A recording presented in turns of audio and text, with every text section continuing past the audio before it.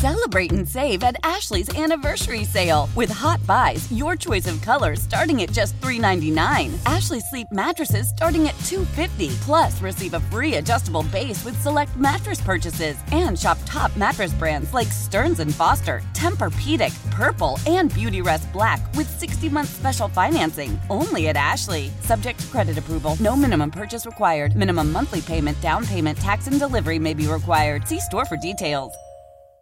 And on the line with us right now is Mark Price. Mark is part of the Keystone Research Center, one of the organizations that was working on this project. Mark, thanks for joining us. Oh, thank you, Frank. It's always great to be here. Tell us first of all about your group, the Keystone Research Center. Who are you? What do you do? Oh, sure. We're a think tank based in Harrisburg. We worry a lot about sort of issues that affect the middle class. So we track trends in wages. We worry about policy in the General Assembly, particularly as it reflects, access to things like higher education and K through 12. Now, there's a story here that I was reading that said Pennsylvania ranks 47th in the nation for state-funded higher education. That's correct, on a per capita basis. So we spend less than the vast majority of states. One of your listeners would probably be surprised to hear that the number one state in terms of per capita expenditures on higher education is the state of Wyoming. They have rather substantial coal and natural gas reserves up there, and they've made what we think is a pretty smart choice, recognizing that eventually those resources are going to run out, and they're trying to invest as quickly as they can the revenues from that into getting more of their students access to higher education. Because in the future, the Wyoming economy is going to need to depend on skills rather than coal and natural gas to survive, and so we think they're onto something up there in Wyoming, and we're hopeful that Pennsylvania will consider, devoting some more resources to help reduce the cost of college.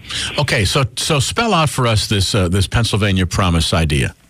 Absolutely. So for $1 billion on an annual basis, what we're asking is that any Pennsylvania student, a recent high school graduate that is accepted into one of Pennsylvania's 14 community colleges, the promise would cover their tuition and fees remaining after taking into account all other federal grant aid that those students might qualify for. Likewise, we're proposing that we would cover any remaining tuition and fees for students accepted into one of the state's 14 state system schools of higher education. For this grouping, we do limit eligibility to families with incomes less than $110,000 a year. And then finally, we make available grants, which should cover the bulk of tuition, but not quite reduce it to zero for any Pennsylvania student that's accepted into a state-related school. So state-relateds are Penn State, Pitt, Temple, Lincoln University. And we also have in this measure, because I think correctly often people point out that not everyone necessarily is destined for a bachelor's degree. So we do set aside some funding in the promise for adults to get at least some credentials through apprenticeship programs, ways in which to get skills that often lead to higher wages and incomes, but not necessarily always with a bachelor's degree. Now, we have many times on this program talked about, the burden that kids have with high student loans. So something like this is really attractive. But my question is, where does the $1 billion come from? That is probably the most important question on everyone's mind. I mean, this is a large investment. We would argue it's an important investment, one that will pay off in the future. We put forward a menu of options for the General Assembly to consider. One of those options is a severance tax. It's set at a rate that's similar to what is imposed in West Virginia. A 5% severance tax would raise about $1 billion a year. Severance tax on what? The natural gas, the fracking? Yeah, that is correct. So that's one option. We also propose raising the corporate net income tax as another option for raising the $1 billion. It's important to recognize the corporate sector just got a huge windfall from the federal government. So we propose one other way. If you're not comfortable with the severance tax, you could consider raising some corporate taxes.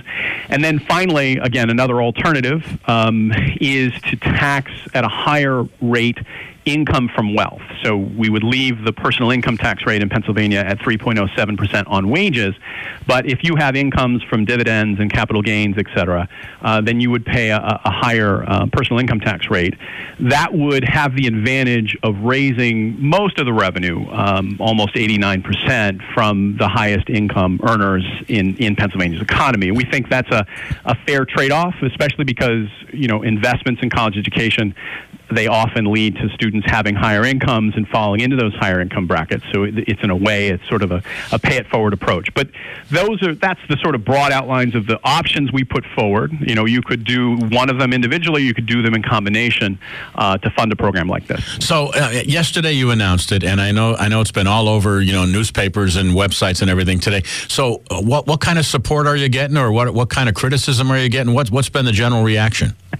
Well, I think, it's early yet. It just came out. I think, certainly, I think if you're a parent or a student, I imagine, your ears perked up when you heard about this. I mean, many parents are really struggling, feeling a tremendous amount of guilt, often when they can't help their kids out and see those kids rack up high student loan debt. So I think certainly there's a lot of support there. We did have some members of the General Assembly come to our press conference and speak out in support of it and signal that they were thinking about sponsoring legislation. So that's a good sign. And I think also one of the things we did, and I think it's important for me to say it here, is we wanted to emphasize, although this proposal is proposing to cover almost all tuition and fees for most students, it still leaves in place some rather substantial costs for students, the total cost of going to college. I mean, our estimate is that even after our program, a student with a family income, say, between $48,000 and $75,000 a year in a state system school would still face a cost of going to college after our program of around $15,000. So that's a complicated way of saying that although we are trying to make tuition free, we're not absolutely making college free. And I think that's an important message, because there are a lot of adults, responsibly, who might be a little uncomfortable with the idea of, free college. What do you mean? We're not going to make these kids put some skin in the game. And I think we want to be very clear that although we have proposed $1 billion in new spending, it doesn't absolutely reduce the cost of college to zero for many of these students. So these students face still substantial costs.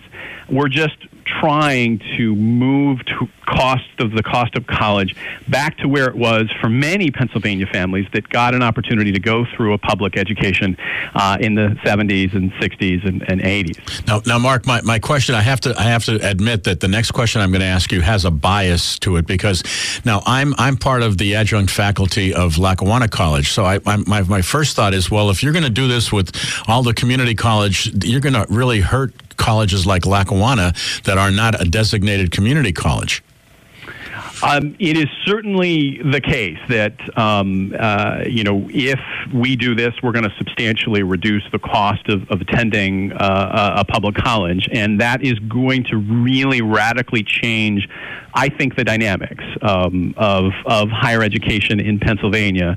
And I understand your own concern. I think what our hope is that one of the things that's sort of gone wrong in the world of higher education is precisely because public support, state appropriations for public higher ed have fallen by about 25% over time. And so that is really the driving force behind the rise in tuition. And the reason that's a problem for everybody, not just people that go to public colleges, but even those that go to a Lackawanna college, is that public schools are the low-cost, high-quality option for most students. And as long as we're allowing that floor effectively to keep rising and rising very rapidly, we end up with sort of a race to the top, with colleges constantly raising tuition in order to come up with new ways to attract students, building dorms that are, very luxurious, doing a lot of things that maybe they shouldn't be doing in this sort of very unhealthy race. So our view here is that by pulling down the cost of college in the public schools, that's going to sort of insert into this market some new pressure in the other direction, holding down tuition increases, making schools focus on what they need to be focusing on, which is, are you delivering to your students a high-quality education? So I think I'm absolutely sympathetic to the concerns for folks in the private institutions, but I don't think this will, end Lackawanna College in any way, shape, or form, because there are still a lot of advantages to going to Lackawanna College for students who do attend, but it will absolutely very much change the landscape landscape of tuition. Now, Mark, people who want to know more about this, where do they go?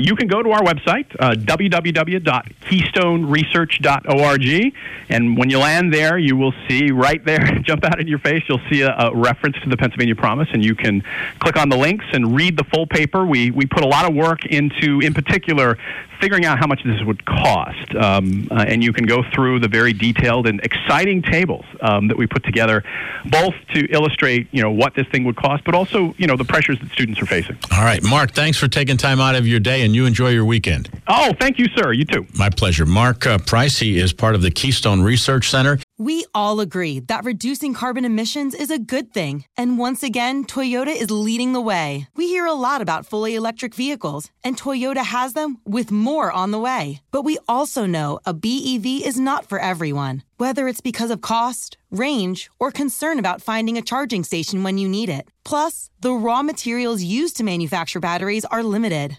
Enter Beyond Zero, Toyota's vision for a carbon-neutral future. In vehicles and in manufacturing plants, too, in the years ahead. The materials used to make just one long-range battery for an EV could be used to make batteries for 6 plug-in hybrids or 90 gas-electric hybrids. That's why Toyota's position today is electrified, diversified, empowering you to choose how to reduce your own carbon footprint with the vehicle that's right for you. A hybrid, plug-in hybrid, or battery EV. So shop, learn more, and get details at toyota.com/beyondzero. Toyota, let's go places.